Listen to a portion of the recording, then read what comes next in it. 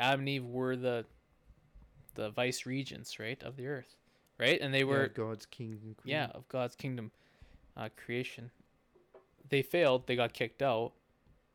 And Jesus, being the Son of Man, once again, his humanity, the human there, is now taking that spot and is going to rule and is ruling. And so I think that's just kind of interesting, the parallel of this phrase does not mean like it's both and. He is the perfect human. He is a human, but there's more wrapped up because he's also God in the phrase.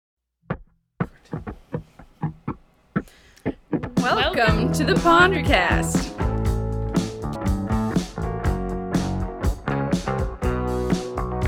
Let's get pondering.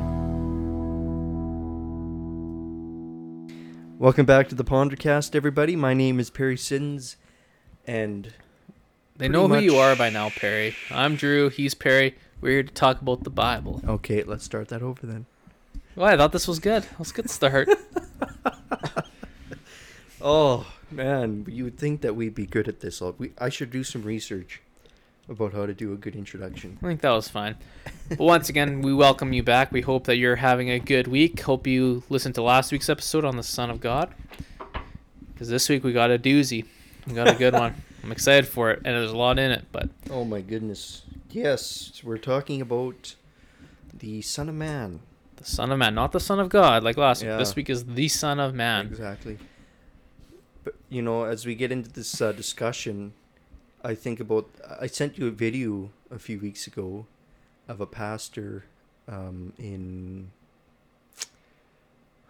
might be in New York, but he talked about John 3:16, but then he was also talking about the Son of Man and talking about how Jesus never actually called himself the Son of Man, but was like referring to a future figure that Jesus was trying to attain to, and that we all attain to that future figure. So this was a heresy then? Well, or what do you mean? I think it is, but that is actually a view in liberal Christianity, like Rudolf Bultmann, a 20th century New Testament theologian, really popularized that Jesus never actually called himself the Son of Man. Huh. Well, I take the view that yeah, he does. Well, it seems pretty clear in the Gospels that Jesus calls himself the Son of Man. I mean, I guess obviously there's a way to say he didn't, but it seems pretty clear that he's referring to himself as the Son of Man. I think with Bultmann, he doesn't necessarily believe that everything in the Gospels is true, historically true. Well, there's your problem. That a lot of it is mythological. But there's the one verse where Jesus says, when the Son of Man comes in his glory. Okay. So it can be taken, well, as Jesus talking about himself. Yes, I think he is talking about himself there, and will, because of what he says later on at his crucifixion. Right, but you'd say he's talking about himself in the future. Like when the Son of Man comes in glory, like when is the future aspect of it. Mm-hmm. That's not negating he's the Son of Man now. Mm-hmm. Right. Because one thing that we have to recognize as we get into this conversation. Oh, well, we want to talk about what does this mean? Why does Jesus use this particular phrase? Mm-hmm. And so on. But as we get into this conversation, as Jesus uses it, we have to recognize that this is what's called a circumlocution. And I think this is something that we talked about last season when I was mentioning things about the speech act theory. But quite simply, it means that it's a word that is projecting a different meaning. He's using that phrase to refer to himself without actually drawing attention to himself. Right, yes. So he's using an Old Testament, well, let's just talk about it. He's basically using an Old Testament idea to refer to himself while not saying, I am this person. Exactly. Well, so is that the same as using an idiom or not quite? Oh, it's definitely an idiom. Okay. If you don't know what an idiom is, refer to our last episode. We talked about idioms a little bit there. Right. But that hopefully that idea of circumlocution makes sense, where he's using a word that is obviously referring to himself, but he's trying not to draw attention to himself by using he's using that term so as not to draw attention to himself. And I mean that's wrapped up in this whole messianic mystery. He doesn't want to reveal his identity. Right. And there are a number of reasons for that. But okay, Jesus calls himself the Son of Man. Where's the first place that we go to see that? And I think it's always Jesus is grounded. Jesus' missions, Jesus' name, his identity is grounded in the Old Testament. It's grounded in Israel's history. So we go back to Daniel 7. I mean, that's really the only place in the Old Testament canon. I use that word quite specifically to say that is the only place where it's used in a definite with a definite article. The Son of, I think I'm getting that. I should look this up. I should have while you're looking it Daniel up, 7 right in front of me. if I can give a little bit of sense to this word, just I think often we think of the idea Son of Man, and we think we know what it means, that Jesus was a man as well as God. But I think when you get to Daniel, I think we'll really realize that it's way more than just Jesus was a human. So I think sometimes we oversimplify this phrase, Son of Man. Well, it just means he was human and God. But we'll see when we look at Daniel, there's way more wrapped up in this. And it actually means, Son of Man almost implies the exact opposite of what we think it is. It's not really. Well, let's just get into Daniel. We'll talk about it. That's kind of like the bombshell, I guess. We'll save that one for later. Before we get into Daniel 7, and I'm not correct in saying it's being presented with the definite article. And what I mean by the definite article is the. Yeah, it's not the Son of Man. It's a Son of Man.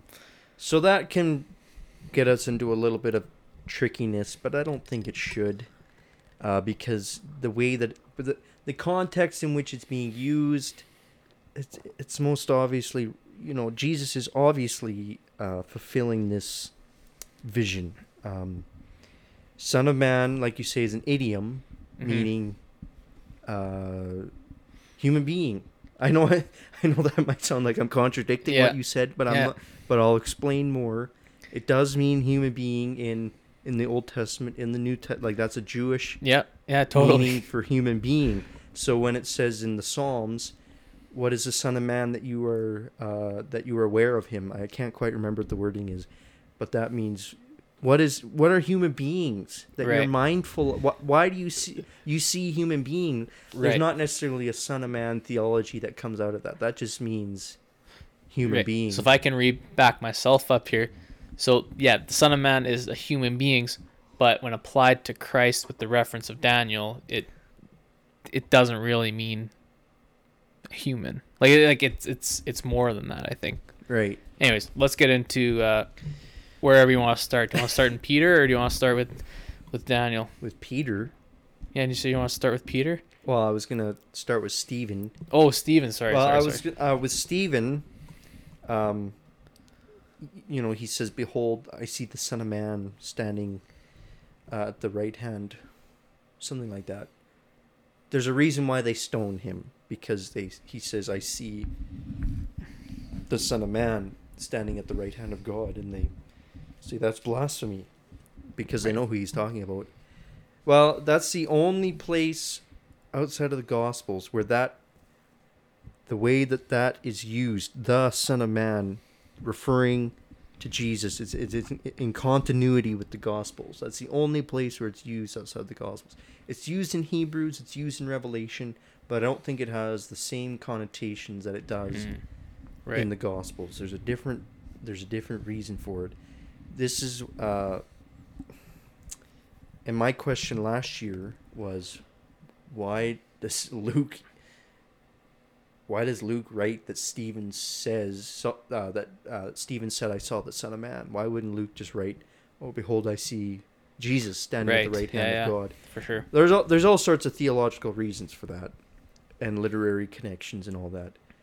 But anyways, let's begin at Daniel 7, where in Daniel 7 verse 9, it's Daniel says, "As I looked, thrones were placed, and the Ancient of Days took his seat. His clothing was white as snow, and the hair of his head like pure wool. His throne was fiery flames. Its wheels were burning fire." He writes this magnificent picture, or he has this magnificent vision of God in His glory. And I looked, the beast was killed. So in Daniel 7, there's a beast. There are many beasts. It's killed. The rest of the beasts, their dominion was taken away. So the beasts represent kings, and they're being destroyed. Their kingship, their domain was taken away from them, but their lives are prolonged for a season of time. Whatever that means, doesn't matter for our purposes. But then he saw with a cloud of heaven there came one like a son of man, and he came to the Ancient of Days and was presented to him. And to him was given dominion and glory and a kingdom, that all peoples, nations, and languages should serve him. His dominion is an everlasting dominion, which shall not pass away, and his kingdom one that shall not be destroyed. Well, there are all sorts of things that come out of this. Yeah. What do you want to draw out from that, Drew? Well, I mean, there's like you said, there's so many things. I guess just to highlight a bit more on what the passage is talking about. Like, so in Daniel, before there's 4 beasts, right? You said they're all representing of a kingdom, right? So the Son of Man is coming to basically destroy these beasts in a sense for a time, right? One thing I found quite interesting in the whole totality, I guess, of the text is the kingdom part at the very end. I think that points directly to Jesus, in that his kingdom will come. It'll be one that will never be destroyed. We hear that in the Gospels. We hear the idea that my kingdom is a kingdom that is here. My kingdom is here now, and it will be forever. And so from that we can take the phrase "one like the Son of Man" coming on the clouds in verse 13. It is pointing at Christ, but then okay, so this is pointing to Jesus. Who are the beasts now? Right? If this is a fulfillment of what's happening later when Jesus comes, well, who when he says Son of Man, and he's articulating back to this text in Daniel, who is he talking about? Who are the beasts that he's going to slay now? Who is this, and why is that important? And I think that's something we have to kind of ask and kind of look at a little bit. Those are really good questions, right? Because if we say that he is the Son of Man coming to destroy the beast, like Daniel said, well, who are these beasts? So, yeah, that's something that I'm kind of asking you, Perry, I guess. Well, yeah, good questions. But so if I guess I can answer my own question if you don't want to, but well, I can. I'll give you my best answer first. How about that? So I take it as like go back to the garden. Like in Genesis, when Adam and Eve are deceived, they're deceived by a in air quotes a beast. Absolutely. Right? Someone who's not in this royal kind of godly well, not God, I guess. So the beast kind of deceives. And then the next story, right? Cain kills Abel. The beast kind of takes over Cain, right? And we kind of see this thread through. It's basically people choosing the evil, the beast in quotation marks, sin over God's way, and that's kind of the thread. And I think that's what Daniel's kind of saying too. The idea of these beasts kind of represent sin, I guess. That's my best kind of interpretation of it. And then the Son of Man is one that's going to step on the snake, step on the beast, while the beast strikes his heel, right? And that we see that prophecy in Genesis. So I think that kind of ties into it. I don't know if that's kind of my understanding of it. I don't know if you have anything to add or take away from that. Well, you're definitely onto something here. And I would take it a step forward to say that these beasts represent literal kingdoms. Right. Whatever that means, though. Like of the time of Daniel, you say? Or like... the way that... Or like kingdoms of like in a general sense. Okay, keep going. So keep going. I take it literally, but also in a figurative sense. Okay, this goes. if we take it all in context, the first few verses, or the first 6 chapters of Daniel, Yeah. the 6 chapters that precede this chapter, we have to see the themes that are going through Daniel. Like this, like all things, this is not appearing in a vacuum. Daniel doesn't have this vision all of a sudden, and like there's Right. things building up to it. Yeah. And so these themes are built into the identity of the Son of Man. And so we see at the beginning of Daniel 1 where there are some of these people taken into exile. Yep. And this is over and over again. They are told to eat the king's food. Mm-hmm. Daniel says, no, can we have our own regimen? They say yes, and God is vindicated. God is exalted because he sustains them Right. in that regimen, in their diet. They're told to worship the statue. I think before that, though, he has a vision. Yes, he has the vision of the statue, and then Nebuchadnezzar has a dream about the statue, and at the end of the dream, there's a huge stone taken out of the mountain, and it's taken out to destroy this statue. Meaning, like this statue represents kingdoms. Right. Now yeah. you can take it as this means this kingdom. This means people say this is the Persian kingdom. This is the Babylonian. like these are thing, successive kingdoms. Right. Yeah. And God is destroying them. I don't have a problem believing that. But I also think there's another way that it's fulfilled, in that this represents all ungodly kingdoms. Hmm. And that the stone from the mountain is coming to destroy it. And God is exalted. Then they're told that the three blokes, Daniel's friends, Shadrach, Meshach, and Abednego, Yeah. they're told to worship the statue. They don't, and they're thrown into the fire. And God saves them. God is exalted. They're vindicated. What's the next thing that happens?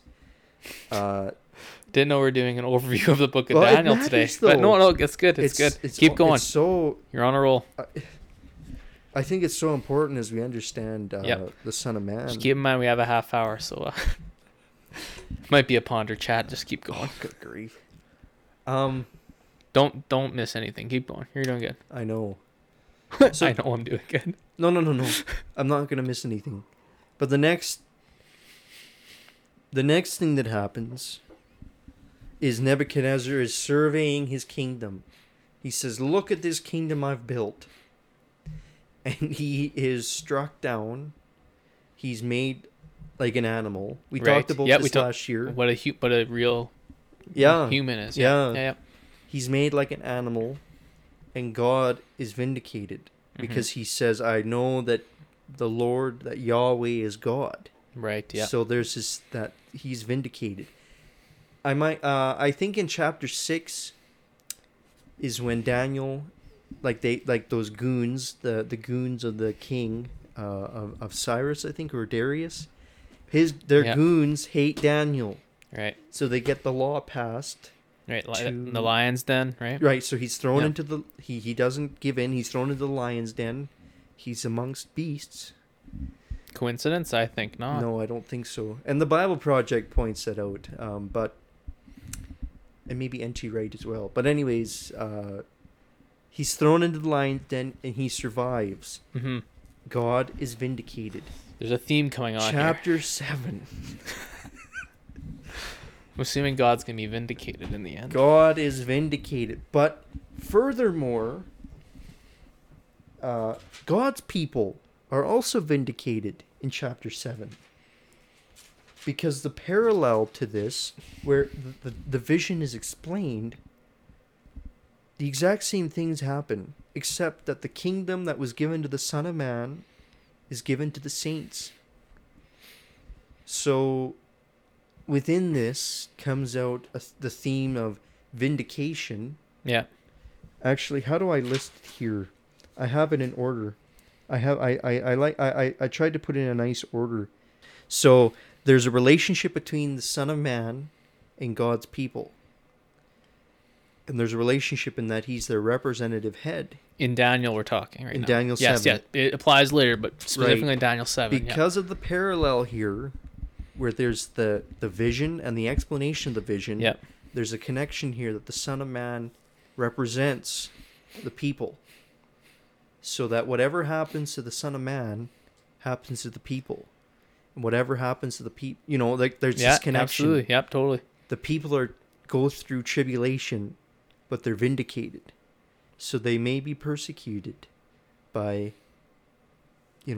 ungodly kingdoms, Yeah. by the beasts, who we know are empowered by Satan. And so that connection you made to Genesis is spot on. Because that, scholars say that's really what's going on here. Right. Is that the Son of Man is taking the kingdom as a result of the beast being defeated. And it's almost like, it doesn't say that the Son of Man did anything to receive the kingdom. Right. It was given to him. Right. After he destroys. Like, that's kind of... God is the one who destroys the beast. Right, but after he destroys, no? But you're saying God is the one who destroys the kingdoms. The beast brings the beast down. And then the Son receives the kingdom. Well, it doesn't say who defeated the beasts. See, I view it as the Son of Man. And that's the judgment. That's when Jesus returned. That's his judgment. That's what I kind of took it as. And so this is the divine judge. Can we tie it back to the New Testament now? Or yes. So I'm thinking tying to the New Testament when he says, "I am the Son of Man," talking about himself.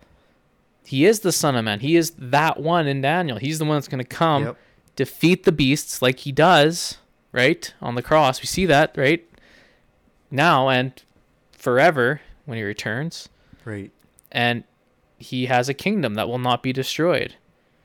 Right? Nothing will come against my kingdom, right? So I think that, I know there's probably a lot more we could say about this specific phrase, but just that alone, the fact that Jesus is claiming to be this person in Daniel who's going to destroy the beast is huge. And it slaps in the face the idea that, it just means his humanity. No, it literally means the exact opposite. It means, no, he's the one that came before the Ancient of Days and was presented before him, and who the Ancient of Days gave the kingdom to. Like, this is God, right? Like, it's a way higher being than just a man, right? It's the title is way more significant than it's just Jesus' humanity. It's an exalted name. It's not a title of humility. It's a title of exaltation is what it is. His identity as God is wrapped up into this because yes, totally. Only God is given a throne. Yeah. So this is a divine being in Daniel 7. So there's that element. And that's what, so at his trial, and they say, "Are you the Messiah?" So they say something like that, and he says, "You'll see the Son of Man in glory on cloud." Right. Like he takes this imagery, right. And they say, "Blasphemy! Yeah, you make yourself God." They know exactly what it means, right? So he's not he's not denying that he's right. He's saying, I am God, and so there's that element throughout the Gospels where he's almost. One scholar points this out in Luke, particularly, that the first time he uses Son of Man is when he heals the crippled man. He says, "Get up and walk." Right. This one scholar says, is Jesus really trying to have all of that Daniel imagery in the background? And part of me is like, yeah, that's true. But the other part of me is he's actually beginning what's going on here, where the beasts are being destroyed. And that's destroying the beast right there. Yeah. We know that everything behind his ministry, like Satan is at work, like demons are like speaking to him, and he's saying, shut up. Yeah. But yeah. He's resisting. But he also has that element where he's like battling. We know that he was battling Satan, like he was battling the temptation of Satan throughout his whole ministry. Yeah. Well, and so that whole element of the Jesus was a passive player in his crucifixion, Right. where he took his cross, but he was almost being forced into it. He submitted to it. Right. And so sorry, go keep on. my thought here is, because of this obedience, to him was given dominion and power Right. and a kingdom. Kingdom. Because of what Colossians says, he defeated the principalities and powers of the cross. Right. So there is an element here where I think this vision has been, the fulfillment of it has begun, But it's not. Yeah, it's not and complete it's going though. to be completed at the end when he's Yes. given the fullness of the kingdom. Yes, I would agree. So to push back on what I said earlier, and tie it back to Genesis, right? Adam and Eve were the vice regents, right, of the earth, right? And they were Yeah, God's king and queen. of God's kingdom, creation. They failed. They got kicked out. And Jesus, being the Son of Man, once again, his humanity, the human there, is now taking that spot and is going to rule and is ruling. And so I think that's just kind of interesting, the parallel of this phrase does not mean, like, it's both and. He is the perfect human. He is a human, but there's more wrapped up because he's also God in the phrase. So I think, I don't know, maybe I was too harsh on saying Son of Man doesn't mean his humanity, because that is an important aspect of it. Right. A human had to take that spot, and no one was good enough until Christ came, right? And the fact that he did defeat in his life and his death the beasts, that's why he actually can take that throne. Son of Man indicates both his deity and his humanity because it means human being, but there's so much wrapped into it. Yeah, totally. Yep. Other than, he's talking about his humanity. Yes, I guess that's what I'm he trying to say. Yeah. He is the true human being Yeah. that came to defeat the beast. So what does that have to do with Stephen? Well, when Stephen saw the Son of Man, when he saw Jesus, the reason that it's phrased in that way is that it reflects so Stephen's trial and execution. I mean, he was stoned, he wasn't crucified, but it reflects so much. It parallels the trial and the death of Jesus, where Stephen went into it willingly. Right. This is so interesting. At the end of, I need to just read it because I hate paraphrasing, because then I go back and read it and I was like, I'm an idiot because I didn't say it correctly. At the end of his trial, he says, you're stiff-necked, you need to repent, all these wonderful things that he said to the Sanhedrin. And when they heard these, this is verse 54 in Acts 7. Acts 7? Coincidence? I think not. Now, when they heard these things, they were enraged, and they ground their teeth at him. Sounds like What a is that? beastly thing Yeah, to do. Exactly. I'll just fill in the blanks over here. And so when they see the Son of Man, or when he sees the Son of Man, he's reflecting what Jesus said at his trial, that you'll see the Son of Man in glory. Mm-hmm. You'll know that he is who he says he is. Yeah. And they're enraged by it. Their hearts are hardened by it. So in that the significant, I believe, my contention is that It's your podcast. You tell us what you believe. my contention is that Stephen is part of the people of God that are spoken about in Daniel 7. And so because of that, he sees the Son of Man, who is his representative, his king, and because of experiencing tribulation, just like his representative head, he also experiences vindication. Just like his king, who experienced vindication when he was raised from the dead. I would agree with you 100% actually on that. Actually, I would. I do agree with what you're saying there. So what does that mean for the church then? Like, is that our desire then?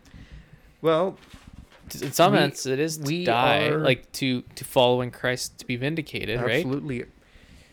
We're following in the footsteps of our King, the Son of Man, and we'll be vindicated. From what?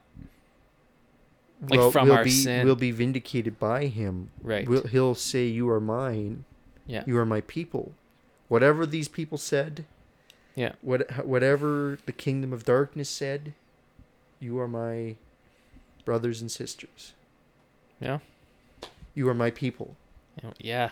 We will be declared. We will be. It'll be that eschatological, that final justification. Yeah. Where we are declared righteous. That's what vindication is. Right. I think. Yeah. I think the New Testament speaks much more about vindication than justification, but that's a whole different conversation because we're out of time. That's okay. That is such a nice place to end. Hey, like the Son of Man will come, has come, and will come again to vindicate his people. Yeah. That's a beautiful promise. I need to get this out here. I really want to speak about this, like in an evening thing. So I'm just like trying. I'm taking the opportunity now to get that little blurb in. The vindication thing? No. To speak about like the Stephen and the Son of Man. Oh, yeah. I would love, because it's just so beautiful. Yeah, totally. And it's so relevant. Totally, and it's wrapped up in this title, Son of Man. Exactly. If we don't understand it, like we just think it's a title to show Jesus' humanity. We missed out on this beauty of what it actually means, and to our shame, I guess. Well, yeah, to our shame. You can say to our detriment. We'll go there. We would do well to look into the Son of Man and actually fully understand what it means. Amen. All right. Well, do you want to wrap it up for us? Yeah, I'm on it. Well, thank you one and all for listening to us again. We hope you enjoyed this episode, and we would appreciate if you'd like and rate us and review us wherever you listen to your podcasts, as that does help us go further and more people listen. Leave us a message on Facebook. Let us know what you think of this title, Son of Man, and how you've kind of heard about it, or if you thought this was beneficial, or if you disagree with us, or whatever. We'd love to hear from you either way. Anything else you want to add, Perry? Until next week. Keep pondering.